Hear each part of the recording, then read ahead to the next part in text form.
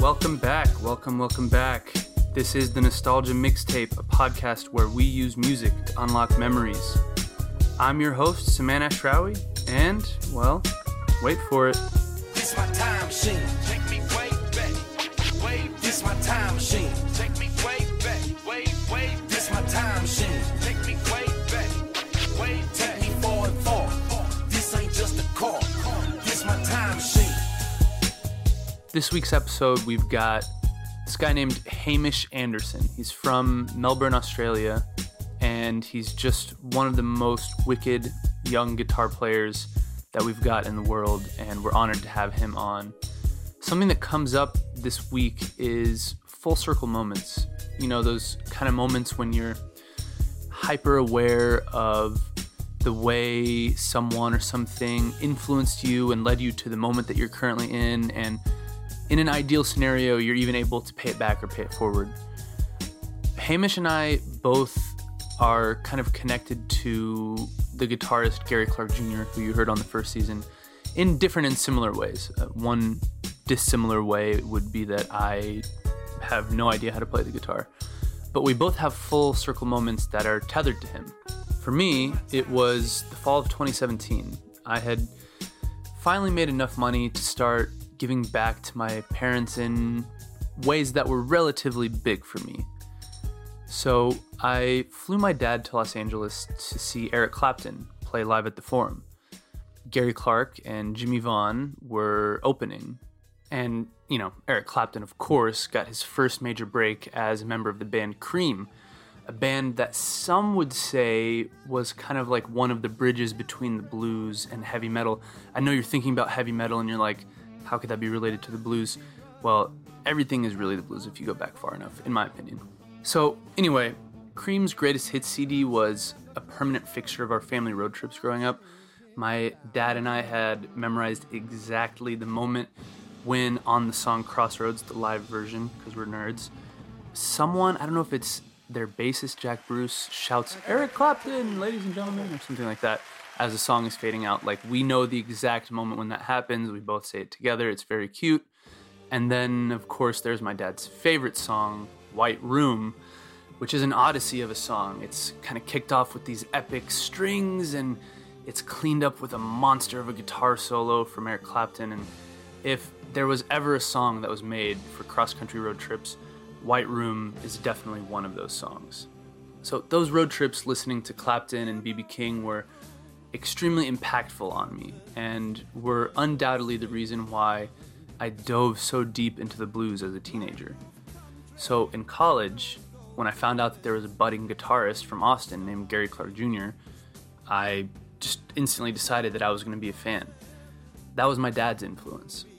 And then, over the years, as you know from Gary's episode, we became friends. And always in the back of my head, I knew that our friendship probably never would have happened if it weren't for my dad and those road trips. So as my dad sat in the old arena that used to house the Lakers and the Sparks, watching Gary open up for Eric Clapton, I had that same heightened sense of awareness. None of this would be happening without him. And then Clapton got on stage, and my dad and I shot to our feet. Baba, as we call him in Arabic, whipped out his phone and started taking videos and pictures like he was a teenager. It was so sweet. Clapton, you know, he was older by that time, but he still had it. He still could do those solos. And just when we'd sat back down because our legs had gotten tired from standing, Clapton launched into White Room, and there were those strings again, and we both shot back up. And I was doing pretty well at keeping it all together until Clapton got to the chorus, which is done in a falsetto.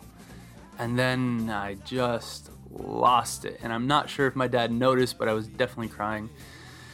You know, after all those years of listening to that song together, I was able to get us to Clapton's concert. So of course I was gonna cry.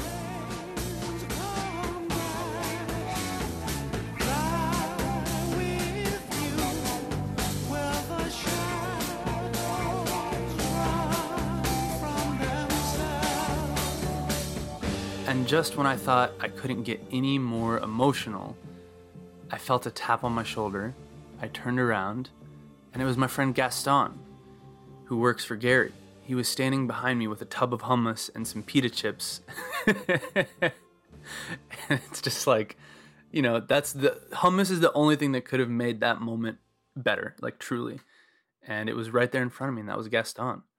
So I basically clapped into Gaston's arms, overwhelmed by all my emotions. And it was really sweet, so thank you for that, Gaston. Those were more financially comfortable times for me, but as Willie Nelson once said, it's only money, it'll go away. It's always changing pockets. It'll get back to mine someday. So thanks to Eric Clapton for all those memories. Now let's buckle up and tune in to Hamish Anderson's story. There might even be some live music. Stick around, you'll see. Flew in from Miami Beach, BUAC. Didn't get to bed last night. On the way to paperback was on my knee. Man, I had a dreadful flight. I'm back in the USSR. You don't know how lucky you are, boy. Back in the USSR. Hi, this is Hamish Anderson. You're listening to the Nostalgia Mixtape. Leave it till tomorrow to unpack my case. Honey, disconnect the phone. I'm back in the USSR. You don't know how lucky you are, boy. Back in the US, back in the US, back in the USSR. My name's Hamish Anderson. I'm a singer, songwriter, and guitarist from Melbourne, Australia. And I'm happy to be here and just released an album and happy to be in LA. Oh, that's some good news. Yeah. Okay. Yeah. Okay, where are we? Where are we with Yeah. this? Yeah, I guess. Well, Melbourne, Australia, Okay. for starters. I guess I must have been 11 or 12, so we're talking like 2003, around then. Yeah, and I just had a lot of interest, but nothing ever stuck. So it was like I would get really into film, really into actors and directors and stuff. Loved that for a couple months, then changed to like writers or whatever, and I was always just kind of moving and nothing really stuck. And then my dad was super into music and Okay. all types of music, from like classical to rock and pop and everything. So he would play a lot of different stuff, and when you're young, you kind of hate everything that your parents like. Sure. And then one day, I just kind of picked up, he had a CD of the White Album by the Beatles. Didn't know anything about the Beatles or whatever, put it on. First track was Back in the USSR. And that was like the moment that guitar just like stuck out to me so much that something like the wiring in my brain just changed at that moment. And I just played it over and over and over again. Became obsessed with the idea of guitar, wanted a guitar, spent a month basically begging my parents to get me a guitar when they wouldn't, because everything else was always just changing, you know. They'd buy me something, I'd get into it, chuck it away. Yeah. So I just begged and begged and begged, and finally, like, my parents gave in, took me to the guitar store. Yeah. I bought I thought it was a Jimmy Page, I thought it was a Les Paul. Okay. But it was like a real cheap Ibanez that just was the same color. So my dad was probably super relieved that it wasn't a Les Paul. Yeah. So they got me that, and that was like, I still feel like I'm kind of on that same path now. Just like everything revolves around the guitar. Took it home, played it open, didn't even know you have to like press down on the frets until my sister told me. And yeah, that's the thing. The Beatles, especially that album, it has so much on it stylistically. It's all over the place. Yeah, and that's the thing that's still like, when I write, and the albums I love the most and that I try to make, I love that it's just all over the place. It doesn't stick to one thing. Like, they have the acoustic stuff on there, like Blackbird and Mother Nature's Son, and then they have stuff that's just so bluesy, and stuff that, like Helter Skelter, that's meant to be like the first kind of heavy metal-ish thing. So that's like the Beatles. I just became obsessed with the Beatles, and that was basically what made me want to write songs and sing and play guitar. And the White Album has Your Blues Yeah. on there, right? That's a great song. It's crazy, yeah. And when people talk about, like, now there's kind of a thing where people, like, in the whole Beatles Stones conversation, I love both of them. Sure. But people always try and be like, the Beatles were, you know, pretty boys, and they weren't as hard as the Stones, but stuff like that is just so sleazy and like dirty that it's like, that's up there with anything the Stones did or whoever else was going on at that time. Wait, do you know about Dirty Mac? Yeah. I feel like no one like knows about it. Yeah, It's crazy that it's it insane. happened. Yeah. Okay, what just for everyone out there, what is your understanding of Dirty Mac? What is Dirty Mac? Yeah, it was the Rolling Stones did this thing called the Rock and Roll Circus. Yep. Which it's a pretty crazy watch, but it's pretty incredible. Yes. And John Lennon was performing, I think maybe his first time without the Beatles. Yeah. In public, and it was like John Lennon singing, playing rhythm guitar, Eric Clapton on lead guitar, Yep. Keith Richards on bass, Yep. and Mitch Mitchell On from the drums. Jimi Hendrix It's like Experience. I'm getting goosebumps just thinking Yeah, about it. It's like a it's true crazy. supergroup. Yeah, Like all the icons from that era. Exactly. And it's just crazy. They do Your Blues, and it's just like, it's everything you would want. That's the perfect group of people for that song. Keith Richards on bass, like Clapton just out of Cream, like playing guitar. It's just, and Mitch Mitchell is just, it's crazy. Yeah, and Clapton just absolutely smashed Yeah. that solo. Unbelievably Yeah, smashed it's that peak solo. Clapton. It's good stuff. Yoko screaming in the background. Yes, yes. It's the whole thing. Yeah. Girl, you know the reason why. My mother was of the sky, my father was of the earth, but I am of the universe, and you know what it's worth. I'm lonely, wanna die. If I ain't dead already, girl, you know the reason why. The eagle picks my eye, the worm he licks my bone. Feels so suicidal, just like Dylan's Mr. Jones. I'm lonely, wanna die. If I ain't dead already, girl, you know the reason why. Black cloud crossed my mind, blue mist round my soul. Feel so suicidal, even hate my rock and roll. I'm lonely, wanna die. If I ain't dead already, woo, girl, you know the reason why.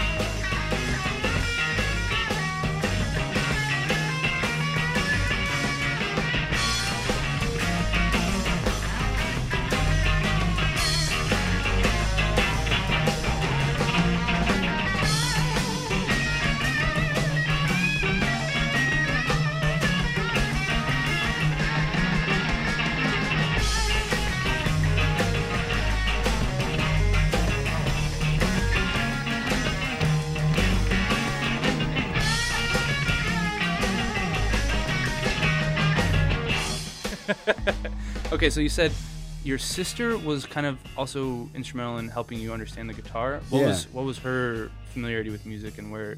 Yeah, well, I have an older sister. She's 2 years older than me. And she was like, we were like opposites at school. She was like a star student, aced everything, was always like, you know, head of class, school captain, and I was just terrible at school. And she played classical violin, and she was really good at that. She doesn't play anymore, but she should. But so that was like, I would go along when she would get lessons when I was a kid, just because my parents had nothing else to do with me. So I would sit there, and I remember I really admired that she played music. And for a while, I tried to play violin as well, just because I wanted to be like her, and it didn't go anywhere. And she could play a little bit of piano and stuff, so she had a musical gift and like knowledge. And yeah, she was the one that I just like. I remember being like, as soon as I got the guitar, I just wanted to write a song. I didn't want to learn a song. I wanted to write my own song. But obviously, it's not the way it works. So I was playing, I was playing like the 3 open strings, and I was like, I wrote this, and she's like, you didn't write that. And she was like, and you have to actually press down on the frets and move them to make sound. And that just like, I had no idea. Revolutionary concept. Exactly, yeah. Wow. It's crazy stuff to me. I thought I'd just still be doing that. If she hadn't have said. Who would have thought, press down on the frets? Exactly. Totally changes the way the guitar sounds. What a world. Kind of wild. So was there, in Melbourne, was there an audience for blues music, or is that something you really could have only experienced through your dad being a... Yeah, for me, it was, definitely there were people that loved blues music. It was generally probably older people, as it mostly is. But yeah, my dad just loved so much of that stuff that after I found the Beatles and became obsessed with the Beatles, then it was like I was just on the hunt for anything else that would give me that buzz. And so obviously then it was like he introduced me to the Stones, The Who, Zeppelin, Clapton, all that stuff, and it was like an avalanche of all these things that just turned me on and just opened my mind. And yeah, still that's I still have really common ground with my dad, and we're really close because of that. I think that all my interests, whether it's film or music or anything, have kind of been shaped by him, which is rare, I think. And I think you had the same thing, because I remember talking to your dad at the Clapton concert about that stuff. But it's not the way a lot of people hate anything their parents like. And it's but that's a really great thing. And it's I have that moment, the back in the USSR moment, with a couple songs. I remember it was the same thing when I heard Layla. That my dad took me to a CD shop, and he was pick out 3 CDs. So I picked out a Who Greatest Hits, that Led Zeppelin Mothership one, and there's one called The Cream of Clapton. And the Clapton one was the most confusing to me, because there was a fold out, and there was photos of him from the Yardbirds to, I guess this was kind of unplugged era looking Clapton. And he looked different in every single photo. Totally. So I thought it was a whole bunch of different people. And so I was kind of confused at what he's... And everything else was a band, so he was pegged as Eric Clapton, so it was a solo thing. So it was different. And then I remember the first track on that is Layla. And it was the same thing, that I can remember exactly where I was.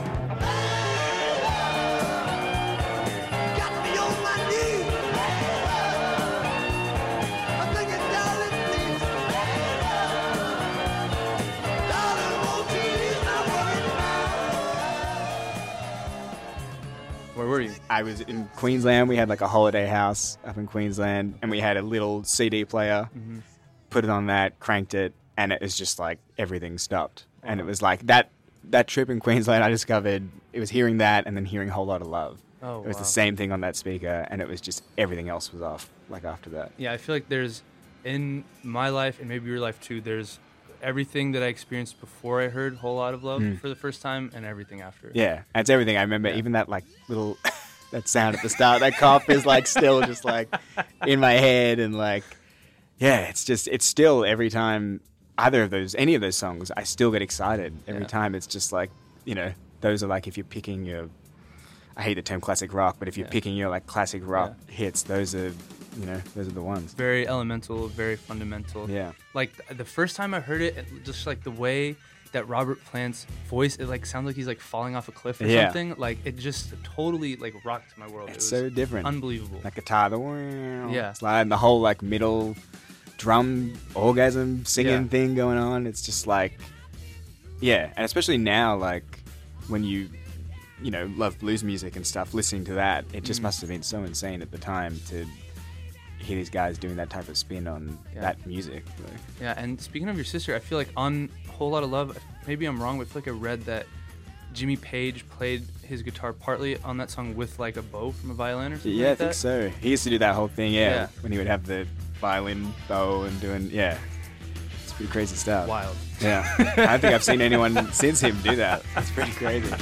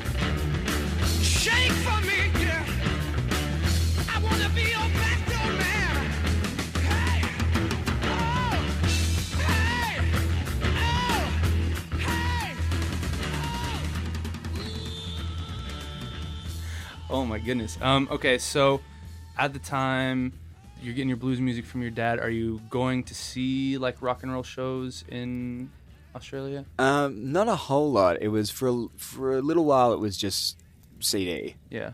or maybe like DVD at that time, probably. And then the first concert I ever went to, it was probably about a year later, was The Who.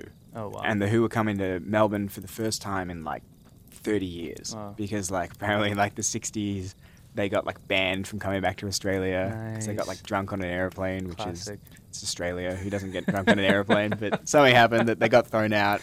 So it was like they were coming back, and I just, I was like so excited to go.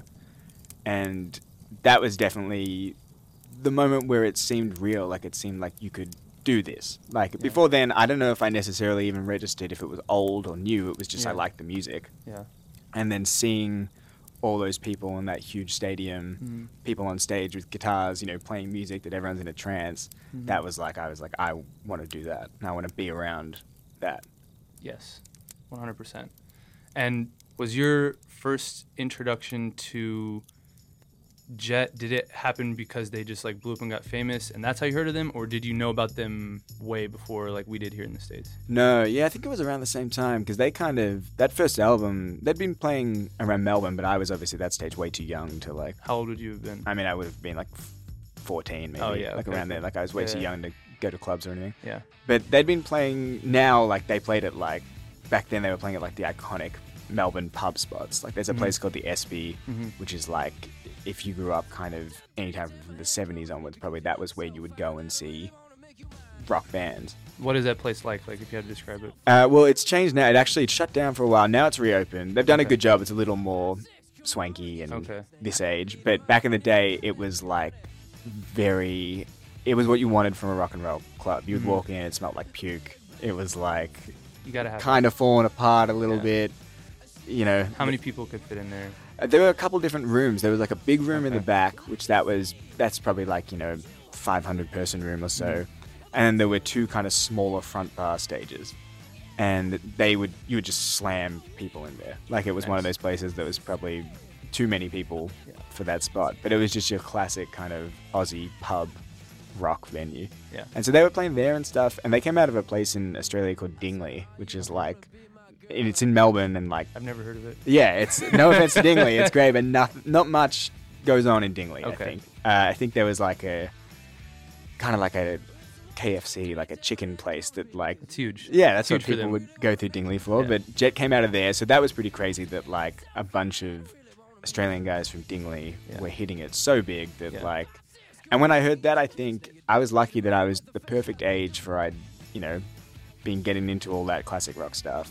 But then when these younger guys came along, there was that big rock revolution. So it was like Jet, Kings of Leon, The Strokes, The Hives, Franz Ferdinand, like all that stuff and the White Stripes obviously, and all that stuff that paid respect to the old stuff but brought it into the modern age. Totally. So that I think was super influential on me because it was like, oh, it doesn't have to, that thing hasn't just passed and it was something in olden days. It's like you could be doing that now and a cool, awesome version of it. People were like playing guitar on like MTV then. It was like, it's more rare now to see like a rock band than it was, back then. You do not hear guitar solos a lot these days. No, it's like a rare species. So I was lucky because that was really, really awesome to like see that stuff. And especially that they were Australian, like seeing them loving that music and opening for like the Rolling Stones and whatever they were doing then, it was just really, really inspiring. Yeah,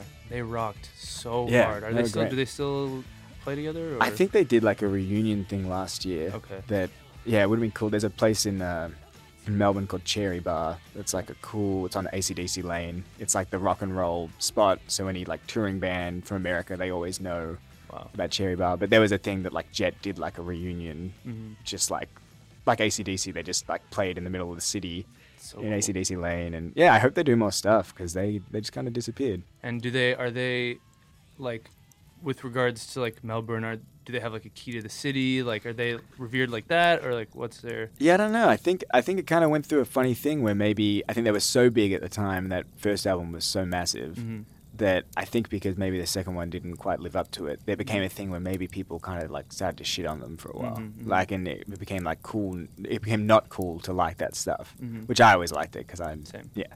But I think now it's kind of done the like full circle and it's come back, and now people are really proud because it's like you should be if something comes out of your hometown that's that big and has an influence all over the world. It's like you should really wave the flag for it. Yeah, 100%.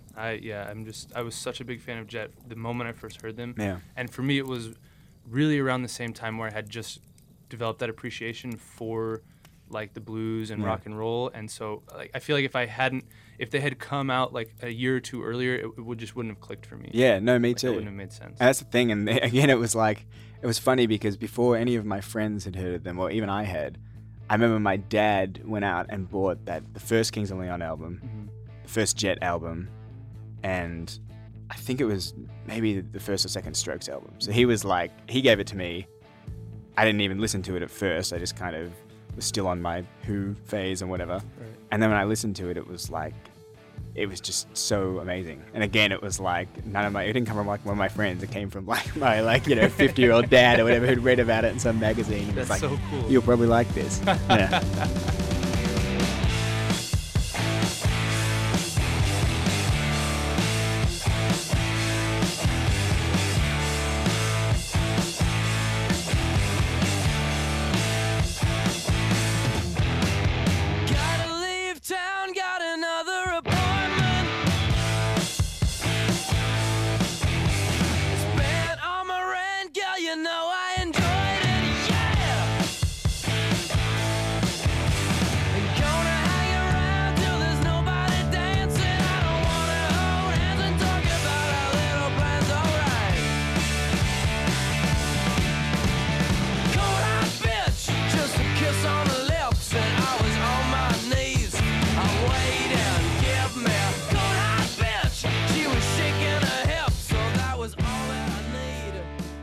And what was your dad's relationship to music? Like, did he play in a band when he was younger? No, yeah, neither of my parents are like musical. My mum has a good voice, but she never sang or anything. Okay. But no, my dad particularly just a huge music lover. Like, he grew up through that age, so he would, he saw like Zeppelin in concert and followed the Stones around in like 1972 when they came to Melbourne. And yeah, it's just like, some of the concerts he's seen, it just blows my mind that to think that people actually saw like Led Zeppelin is just such a strange thing. Now it's like people that saw the Beatles. It's just like, it's insane. I had a substitute teacher in high school. Who knows if he was lying or not, but I remember it was an art class. And art class was the only class where like our teacher would let us listen to music while we were in class. And so he was gone, but he left a note for the substitute, I guess each of us had like a day where we could pick the music. Obviously we couldn't play like cuss words or anything. But I remember I put on Led Zeppelin, and he told us that he went to a Zeppelin concert in the 70s, and I don't know where he got this figure from, but he said that he lost 13% of his hearing at the Zeppelin concert. There you go, that'll do it. That's a pretty good way to lose your hearing, I think. Like, if you do have to lose your hearing, that's the way to do it. That's the way you want to go. Yeah, you want 100%. Jimmy Page just blowing up your head. So I hope that guy's doing well. Hopefully he can hear us. Probably has a hearing aid now. Yeah. Wouldn't be surprised. Tell me about, speaking of Kings of Leon, what is the story behind the song Genius? Yeah, well, that was from that first album, Youth and Young Manhood, whatever it's called. Mm-hmm. And that whole, kind of those first, I guess, 2 or 3 Kings of Leon albums, they completely take me back to being like 16, 17, kind of when you're first starting to like drink and go out and experience that stuff. And that was just like, that music was just my soundtrack to that. Like, that was, when I started to make friends that were more into music, and that was like a common ground. It was like Kings of Leon. And that whole thing just reminds me of like that period of time of just experiencing so many things for like the first time. Totally. And that was like the music, like, and I would just get drunk and put on Kings of Leon. And everyone, by the end of it, was like, you can't put any more Kings of Leon on, because I would just put the same song over and over and over and over again, and they would have to take it away from me. But You keep sticking to me like a prickly porcupine. You're getting your information from the grocery checkout line. Are you still confessing of your little girl obsession? 'Cause I was only messing and I had a little time. I was gonna roll back and you till time for you to go. I'm gonna spill like your fat drink. I'll be the king running in the world. I ain't looking to make no doubt that no.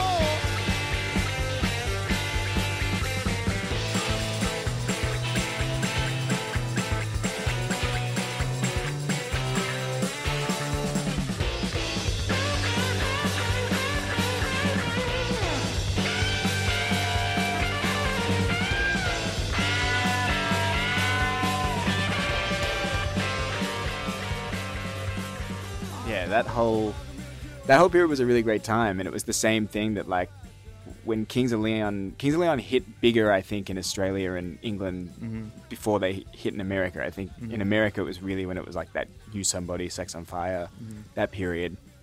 But the early stuff, that was kind of when it was like people knew about it in Australia, but it wasn't, a huge thing all around the world. So it was a really cool thing, and it kind of felt like Australia was in on the secret, I guess, with Europe and stuff. What kind of trouble were you getting into when you were 16? I mean, probably just like a lot of. I remember I had like a friend who, me and my girlfriend at the time went on holiday with him and our parents, but we were like off with him, and he was like drinking and smoking. And we were like, oh my God, like someone needs to help him. Like, this is like not right.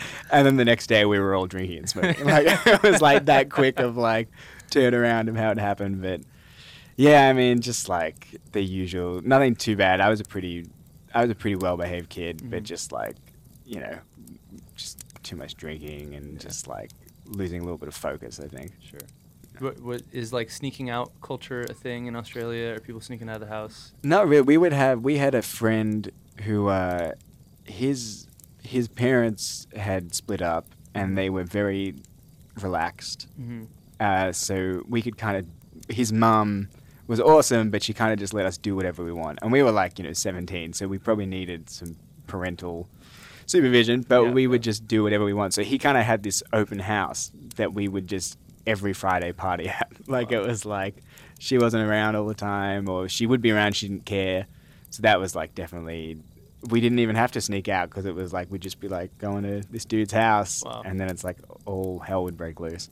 And would there be like big parties? Like, yeah, pretty big. I mean, there was probably a group of like 12 to 15 of us that it was like every Friday and Saturday was like at this guy's place, partying, doing all, experiencing all that stuff.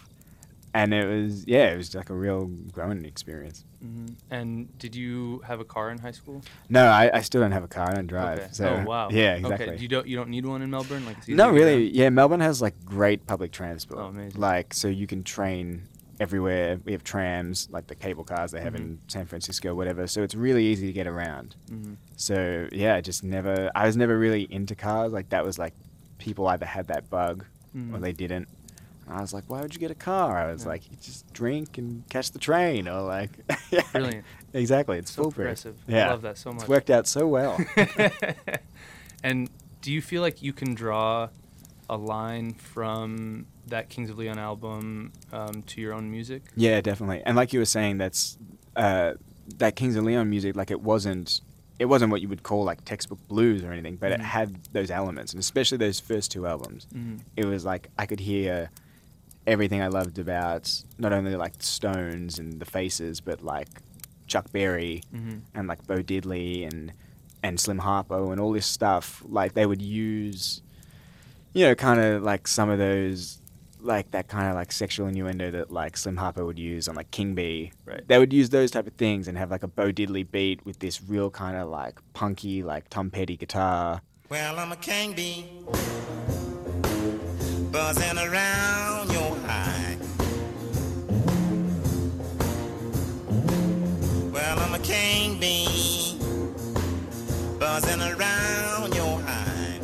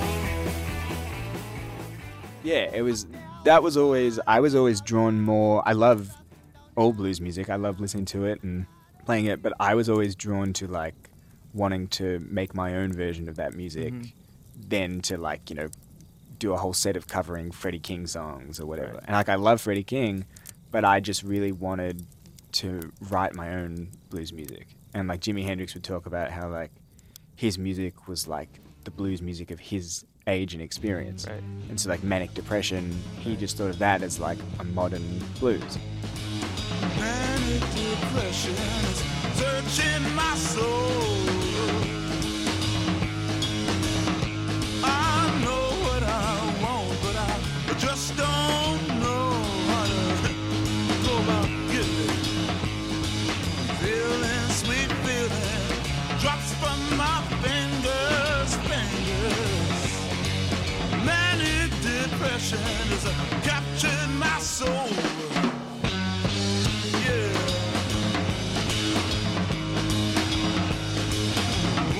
So pretty, the sweet cause in vain. You make love, you break love, it's all the same when it's over. Music, sweet music, I wish I could caress. Manic depression is a frustrating mess. Wow!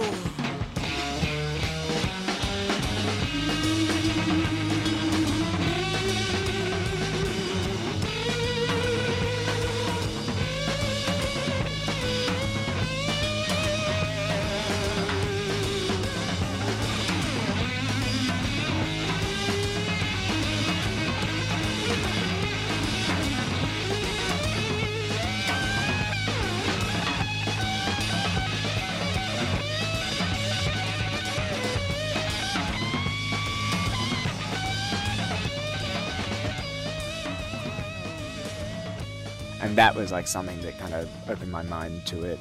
And then with Kings of Leon, the Black Keys were a big one of that they were doing. They were playing blues music, but writing it themselves and making it themselves. And that was like, I was like, I want to do that. Right.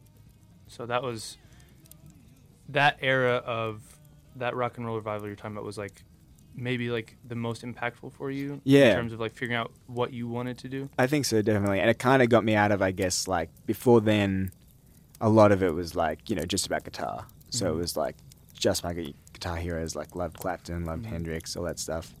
And then I think this was me starting to get a little bit more into like just playing guitar isn't enough. I want to somehow work out how to write songs and also be like a front man and sing. I loved the singer of Kings of Leon's voice. I loved that kind of raspy, like rough quality to his voice, and I was like, that's what I want to sound like, and I want to, write modern blues, and I also want to put like guitar stuff in it. It was like kind of taking all these things and putting them together. And how did you figure out how to write? Like, how do you do that? It's a weird one. I think originally, like, so on the Kings of Leon thing, like I was like, I want to find a band. I want to be part of a band. Like, I never wanted to be a solo artist. I always wanted to be part of a band, but I could never find anyone that wanted to be in a band. Right. And it was like, I think at that time as well, even with that rock revival thing, I do think it was like, it was uncool to play guitar amongst people that I hung out with. Okay. Like, it wasn't like people were fawning over guitarists and stuff. It was probably the start of like DJs and like pop stars and stuff. The John Mayer wave had gone away. Yeah, it was there a little bit, but it was like people didn't really care about guitars. I didn't have any other friends that played an instrument. My one other friend, my best friend Dovey, he played classical violin. So it was like we kind of had common ground, but it's like worlds apart still. Right. So like I couldn't find anyone to be in a band with, or I'd find people that'd be really into it and they wouldn't show up to rehearsal and it would just fall apart. So I kind of, out of necessity, just started playing myself. So like acoustic guitar in like a pub. There was a guy who was like, we were still not of age, but he would let us come in and have like a beer, whatever. Nice. And my friend was like, you should get Hamish to play here, whatever. So he kind of gave me my first experience of playing like in a pub. And you would learn like, you'd have to play for like 2 hours. So you would learn basically like a bunch of covers. Of course. Yeah. And I think by learning all those cover songs, like Beatles songs or whoever it was, Bob Dylan songs or whatever, I think that kind of made me understand songcraft and like, how a verse connects to a chorus and, how you should go this many times around and then hit the bridge and whatever. And all that stuff, I think, started to make me understand how songs were put together. So then I would I would try and sneak in maybe one of my songs amongst like covers, and if it went over well and people thought it was like a Beatles song or they hadn't heard or whatever, that was kind of like gaining a little bit of confidence with that. And then when I really started to write, the first song I wrote that I actually liked was called Winter. And I was like 18, it was at school, and it was the first time that something that I wrote I could tell people reacted to and kind of identified with. And like right after the year school finished, I was kind of confused at how to like the songs that I was writing, especially that song was like a ballad, like just a straight up kind of ballad. So I didn't know how to connect like the guitar playing with the writing, the blues stuff with the more folky stuff. Like I didn't know how to connect it all together. And the first time I came to America was the year after I graduated school, and I came over with my parents to do I was going to do a 2-week course at MI. That was like the first week was like a guitar course, and the second week was songwriting. And this is kind of what many musicians go through, I think, when they kind of think, do I want to go to a college and study music, or is it like I'm just going to go out and try and do it? So I did like the first week, the guitar thing, I went in super cocky. And it like completely knocked me on my ass, which was great. You needed that. Yeah, it was like I was going through my whole like Stevie Ray phase that everyone goes through, I think. So I was playing the Strat. Right. I was playing all the Stevie Ray licks. And it was like on the first day, I remember the guy was like, everyone in here is probably thinking like, they're the greatest guitarist, but this week is gonna like, teach you a couple things. And I was like, I'm good, I got it. And then it was like, this guy was like the guitar teacher. I was doing the whole Stevie Ray Vaughan does that kind of rake thing, which sounds great, but he hits it real aggressive. And I would do that on every note, and the guy was like, you have to stop doing that. He was like, you have to learn how to play the notes individually. Not every note can be that. And it pissed me off so much at first, but it's been a very great lesson. And then the second week was the songwriting week, and I'd only written that one song, or like one or two songs that I liked, and everything else was crap at that stage. And there was like a class that we had where there was this guy called Alan Rich who I hadn't heard of, but he was like a songwriter who he'd worked on that film The Bodyguard. He'd written music for that, for Whitney Houston, and all these amazing artists. And he took the class, and everyone would play their song, and then he would like talk about what worked and what didn't work.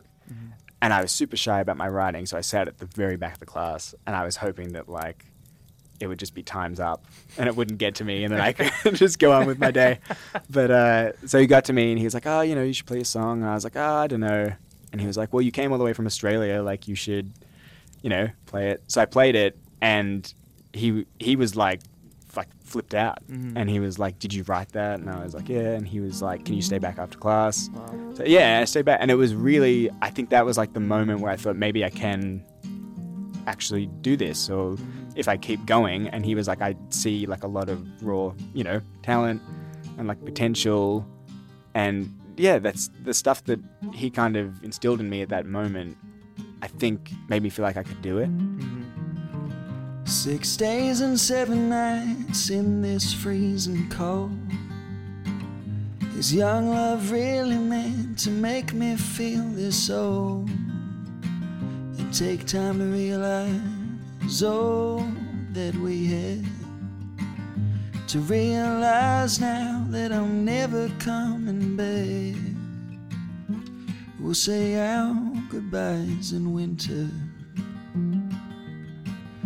as tattered hearts grow so cold. And don't you ever say this won't be the last time. We'll say our goodbyes in winter.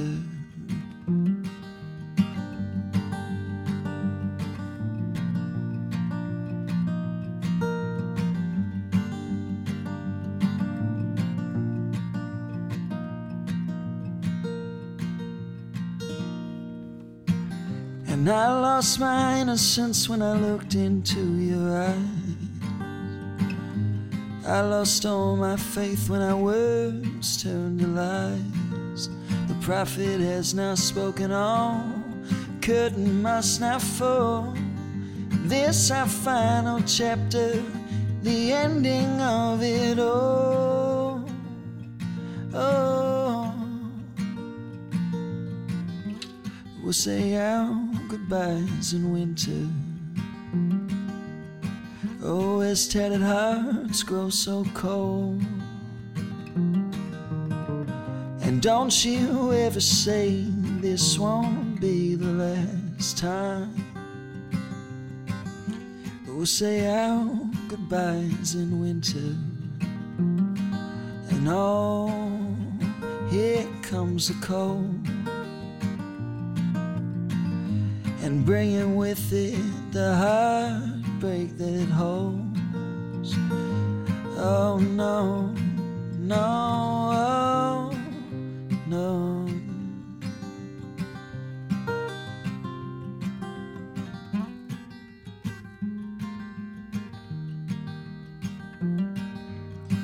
We'll say our goodbyes in winter, as tattered hearts grow so cold. And don't you ever say this won't be the last time. I'll say my goodbyes, you'll say your goodbyes. We'll say our goodbyes in winter. 6 days and 7 nights in this freezing cold. Is young love really meant to make me feel this so?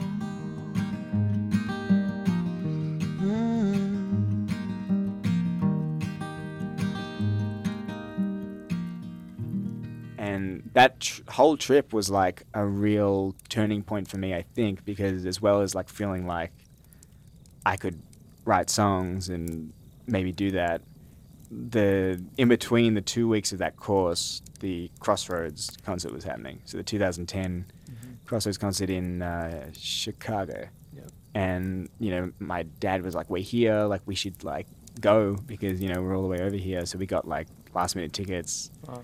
We flew at like 5 a.m. from LA to Chicago for like literally the weekend it was on, and then back to LA.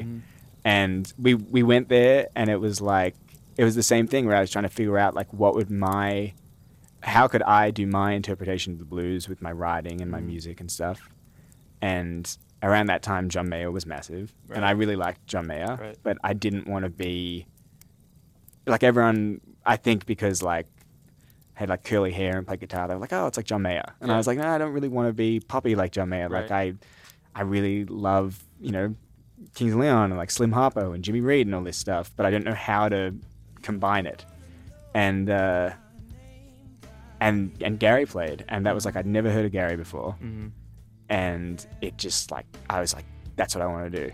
And it was so electric. That was the Bright Lights performance where like the power cut out as well and then came back on, and it was just so exactly like I identified with it instantly. And he took his time with his playing. Like, that's the thing about Gary, is he always just leaves so much space and can play two notes that's more than most people who play 1,000 notes. And I was like, that's what I want to do. I want to, like, it kind of like had elements of the Black Keys, and it also had elements of like Stevie Ray Vaughan, but it wasn't like one of those Stevie clone people, but it had that spirit, I guess. And I was like, I just identify with it, and that kind of opened another little window in my brain where I don't know, it just kind of made sense to me. And I've actually never met anyone who's had that performance. And I think in the guitar world, a lot of people know that was like his real breakout performance. Yeah. But what was the, like, obviously you were impacted by it, but like what was like the crowd's reaction? Like what was the energy like when he was up there? It was electric, because it was like, he came out and he started playing, and I don't think anyone really, you know, knew much about him. So it was kind of just like whatever at first when he came out. he started playing. It was really good, and the power just went out. So they were still playing on stage, but no one could really hear it. Oh, wow. So the whole audience started to like kind of yell and be like, "What the fuck's happening?" And they were just continuing on. You could hear it really faintly. Like, I don't know if you've ever been to a concert when the sound goes out. It's really weird. It's like being underwater. It is. Yeah, and so that was happening for a while, and they're just kind of doing their thing. And when the sound came back on, it was like in the middle of his solo. Oh, wow. And the whole place just went fucking crazy.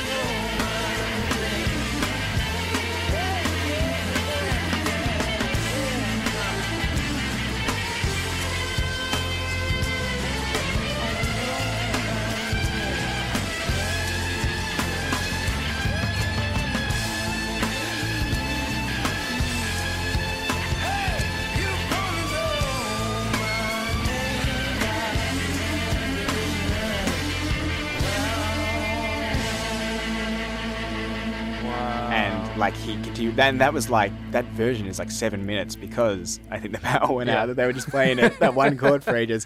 But it was one of those moments where it's like, I think everyone in there was like, that's what it must have been like. Sometimes when those people talk about like seeing Jimi Hendrix, whatever, you're always like, was it like that amazing, or is this just like fable, right? Over time, whatever. But I think it was that type of moment where it was like he had so much command and so much presence that the whole place just like lit up. That's so amazing. Yeah. And when I remember like the first night I met him, I was like, I saw you at the Crossroads. He's like, oh yeah, when the power went out. It was like, he knows. He knows. That was the first thing. So, but yeah, it was definitely just so commanding. And on the DVD, it's awesome because I think you hear the whole audio in full, so it doesn't have the bit when it cut out. It has what they were playing. Right. And it's just funny to think about that moment that like half that song on his breakout performance, no one could even hear what was happening. It's pretty crazy. And then you got to meet him. Yeah. How was that? That was pretty crazy. That was like a couple years later, so I was coming over to America to do a showcase in LA, and then like a little tour with like, there was like another Australian band on it and some other bands. It was like a radio review thing that we were doing. So I was going to be in LA for like 5 months or so. Super excited. Didn't really have huge expectations because I just was kind of going with the flow, and I was just excited to be coming over to America. And I was doing a show in New York at Rockwood, super early on. And the night before, I went to see Kristen, who's my manager now. She was working with a different band, and me and a friend went to Piano Bar to see them play. And their whole set was like riddled with feedback issues. You said Piano Bar in New York? Yeah, yeah. Okay. Right. And I have like nightmares about like feedback and stuff, so I was like, I need to go. I can't be around this because it's gonna fuck with me mentally. Bad energy. So I left, and it was before a show, so I'm always like, I never go out before shows. I'm always really boring and like. And then later that night, I got a text from Kristen. She's like, "Oh, guess who like turned up?" And it was Gary. And I was like, "Fuck!" I was like, I missed my chance to like meet Gary, so I was super bummed out. And then the next day I was playing my gig, and I looked out, and the first person I saw was Gary. And it was like second song in. Wow. Felt like a shot go through my hand. Just being like, and there weren't that many people there, so it was like he stuck out like you know. And I was just like, shit. And so like I played and got through the set, and we did pretty good, I think. And then I met him afterwards, and he was just really complimentary, and really complimentary, like not only about guitar playing stuff, but about like the songs and like my singing and stuff, which that was really awesome because it's like. Yeah, just really reassuring. And we just hung out that night and like spoke about the Crossroads thing and spoke about like Albert King and Doyle and like all these, you know, just mutual stuff that we loved. And I was like high after that. I was just like, oh my God, like, you know, I had 2 friends in town that they were like, what? They were like, it was crazy. Like it was just like really cool.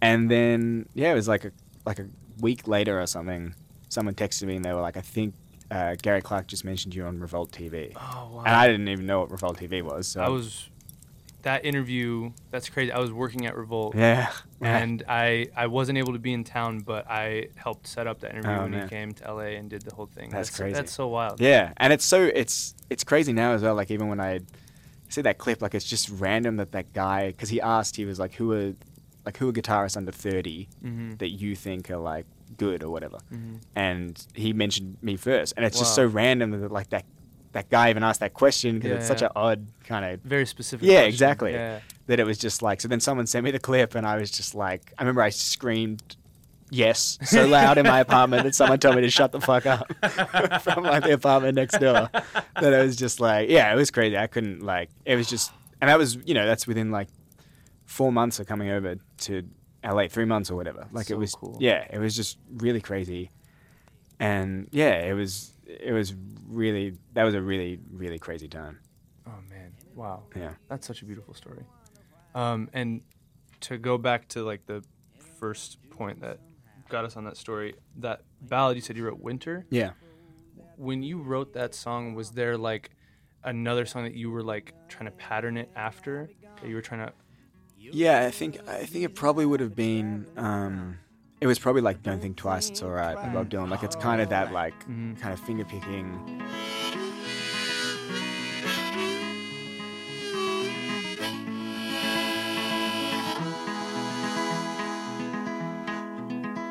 And it ain't no use in turning on your light, babe. The light I never knowed. And it ain't no use in turning on your light, babe.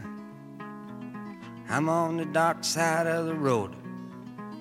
But I wish there was something you would do or say to try and make me change my mind and stay. But we never did too much talking anyway. But don't think twice, it's alright.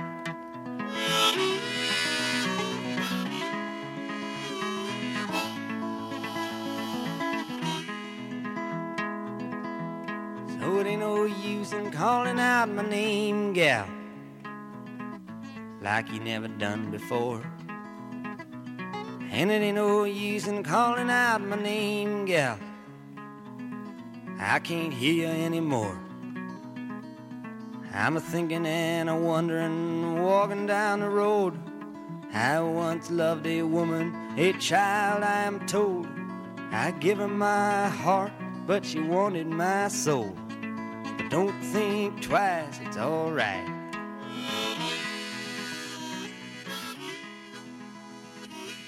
Yeah, Bob Dylan was like, that was another thing, like as well as being into like the rock and roll stuff and the blues stuff. I, especially around on that America trip, I got really big on the singer-songwriter stuff. So it was like Bob Dylan, Neil Young, Joni Mitchell, all that stuff was just like, I just loved. And Bob Dylan I loved because there were so many different versions of him that it was like a lot of people, I think, and I love all that early stuff, it's amazing, but they just think of him as the acoustic guitar, the harmonica. Right. And I loved that stuff, but I also really loved the 70s Rolling Thunder stuff, and I loved the 90s, the Daniel Lanois stuff he did and everything. And again, it was like, a lot of it was his interpretation of blues music and country music, and I could hear all these things. I think anything that has like, I think it more than anything, I just love history. So anything Totally. that kind of encompasses all that history of music, like Clapton does, or any of those people, that's just really when I'm like, that's what I want to do. Like, I love people's interpretation of blues music and using references to Willie Dixon stuff and all that stuff. So that was like, yeah, I think it was probably patterned after that, and I was going through a big Bob Dylan phase. Yeah.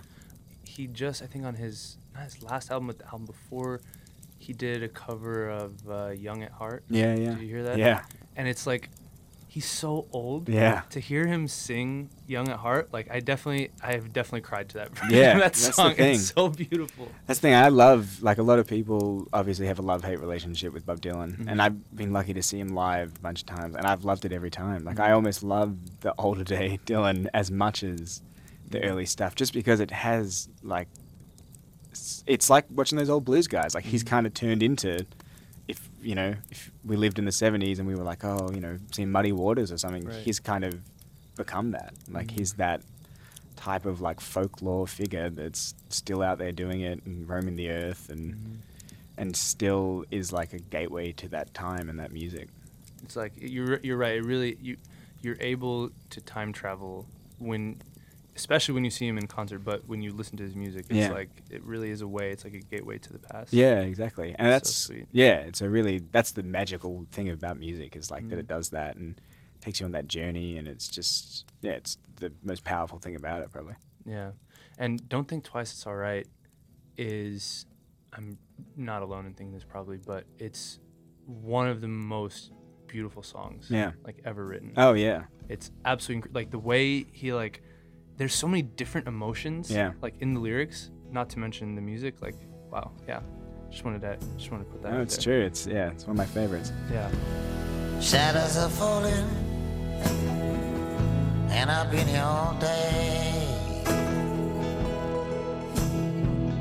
It's too hot to sleep, and time is running away. Feel like my soul has turned into steel.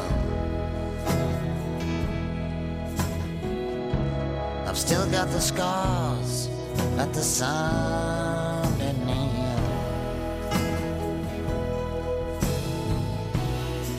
There's not even room enough to be anywhere. It's not dark yet, but it's getting there. Does this Bob Dylan Not Dark Yet, does that tie into? Yeah, well, that Okay. was that same. So, like, basically after the Crossroads thing, when I was still in New York, I think I mean, by that stage, it must have been like an iPod or something. I can't quite remember. It must have been an iPod. But for some reason, whatever I was listening on, I had a really small amount of music on. So the only things I remember being on there was that Bob Dylan album, Time Out of Mind, and Grace by Jeff Buckley. Wow. And that was, like, again, another one of those two songs, well, Not Dark Yet and then Lover You Should Have Come Over. They're just so powerful emotionally. Like, that's when I was kind of like, I think my thing's going to be, like, what I want to do is write songs that just convey emotion so much like those songs. Like, it was, and that's what Winter was kind of like it was very kind of heavy, I guess, topic-wise, and just, like, hard on the sleeve type thing. And that was where I kind of found comfort in. And, like, I went to New York after the Crossroads thing, and I just remember, like, walking through New York and listening to those two songs over and over again. And that was when I was like, I'm going to do it. Like, I'm going to pursue music. I'm not going to go to college. I'm going to just, like, go out and try and do music. And I want my thing to be, more than anything, probably writing. Like, I love being a guitar player and I love singing, whatever. But the thing I think that brings me the most joy is writing music. Wow. Well, it's also really interesting because I kind of have my playlist broken down by season. And Don't Think Twice As Hard is definitely on my winter playlist. Yeah. So that's there you go. That is a really cool connection. Wow, how about that? The last thing I want to say is on the topic of iPods. I remember, I hope you don't have a story like this, but if you do, please share. The iPod I had in high school, was like my prized possession. Like I was just all about music. Yeah. All about music. And I probably had, I think it was like a 30 gigabyte iPod, which like I thought that was so much music at the time. Yeah. And now it's like nowhere near enough. Yeah, it's crazy. There was this girl I really liked in high school. And I remember she was really big into music too. And so what we used to do was like she would come over to my house and like we would burn CDs for each other, like off of iTunes. And I remember after like enough time of us hanging out, I just thought this would be like the most romantic gesture. I was like, you know what, why don't you just hang on to my iPod? If we're gonna be seeing each other, like you should just hang on to my iPod and then we'll just like listen to it when we're together. Yeah. And so I gave her my iPod and literally I never saw her again after Oh, wow. Damn. She got an iPod out of it. I really want my iPod back, man. I want You to gotta know track her what's down. Exactly. Damn, that's cold. Makes me so sad. Sometimes a man gets carried away. He feels like he should be having his fun. But much too blind to see the damage he's done. Sometimes a man must wait to find that really he has no one. So I wait for you, and I'll burn. Will I ever see your sweet return? Oh, will I ever learn? Oh, lover, should have gone over. Say it's not too late. Shit. Wow, thank you so much for coming on the podcast, Hamish. Thank you for having me, man. I had a blast. This was a great trip down memory lane. Yes. I feel like I learned a lot about Melbourne. Yep. What Have was you it- been to Melbourne? I've never been. You got to do that. It's definitely on the bucket list. Yeah, you gotta do I actually that. have a friend in Melbourne. What's up, Jesse? I know you're going to listen to this. There you go. We got to hang out. What was the name of the pub, by the way? Oh, the Espy. The Espy. Yeah. Okay, so that will be top of the bucket list when I come to Melbourne. It's a good one. It's it depends on the night you go to. Now, Okay. some nights it can be a little dance clubby Oh, vibe, okay, and then other nights you'll go and you'll see an awesome Okay. rock band. So, Okay, so what's like the bar we got to go to that's just like, there's just a want to chill? yeah. There's a really good bar called Leonard's House of Love. Leonard's House of Love. That's kind of like, I don't know if you've been to Davy Wayne's out here. No. That's like, yeah, it's like kind of like that like 70s, like something out of Boogie Nights. Okay. It's just kind of like plays real good music, real good burgers. Could be just kind of good vibes. I'm into that. Okay, Yeah. so we'll go to, tell me the name again. Leonard's House of Love. Leonard's House of Love. Okay, great. Well, thank you so much, and I can't wait to go to Melbourne. Yeah, I'll see you there. Cool, sounds good. Sweet. This my time machine. Take me way back. Way. This my time machine. Take me way back. Way. This my time machine. Take me way back. Way. Take me forward. This ain't just a car. This my time machine. Well, what a treat to hear some music from Hamish himself. Cheers, mate. That might be the last time I do an Australian accent. I'm so sorry. Anyway, so with songwriting, I'm always curious to learn about how people utilize their influence. Knowing that Hamish used Dylan's Don't Think Twice as a reference for his song Winter makes perfect sense. You can kind of hear it in the way that Hamish picks at his guitar. It's almost like his song is being haunted by the ghost of Don't Think Twice, but in the best way. You know, Don't Think Twice is this really a collage of emotions, some emotions that kind of are at odds with each other. And as I grow older, it's so interesting to kind of discover the lines that I relate to more and less. And, you know, music is really funny in that way. When I was a teenager, probably thanks to the movie 40-Year-Old Virgin, I thought Michael McDonald was so corny. And now I'm fully sailing on the yacht rock train, or boat, or I guess just yacht, whatever. Anyway, as y'all heard in season 1, I wasn't really a fan of Drake back in the day. And now I like defend him in arguments. It's kind of crazy. So y'all need to know that I'm a huge fan of the blues, and I'm quite happy that I finally got to nerd out a little bit with a fellow blues head. So thank you so much, Hamish, for the memories and the tunes. Thanks to my man Jason Crow for producing this. I'm Saman Ashrawi. We'll catch you next time. And it ain't no use to sit there and wonder why, babe. It'll never do somehow when your rooster crows at the break of day. Look out your window when I'm away. You're the reason I keep traveling on. But don't think twice, it's alright.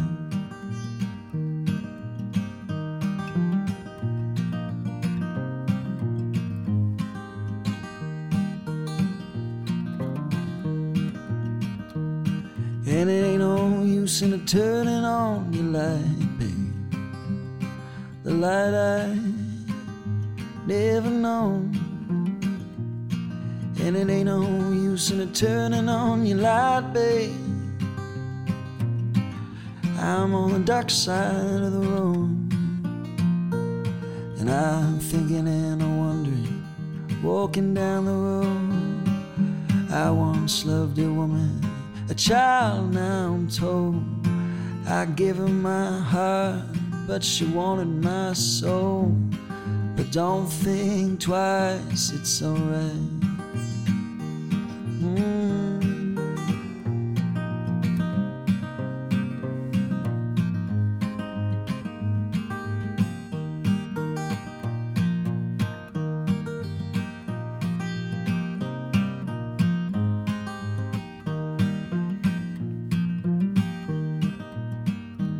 So long, honey babe, where I'm bound, I can't tell. Goodbye's too good a word, babe, so I just say fare thee well. And I ain't saying you treated me unkind. You could have done better, girl, but I don't mind. You just kinda wasted all my precious time. But don't think twice, it's alright.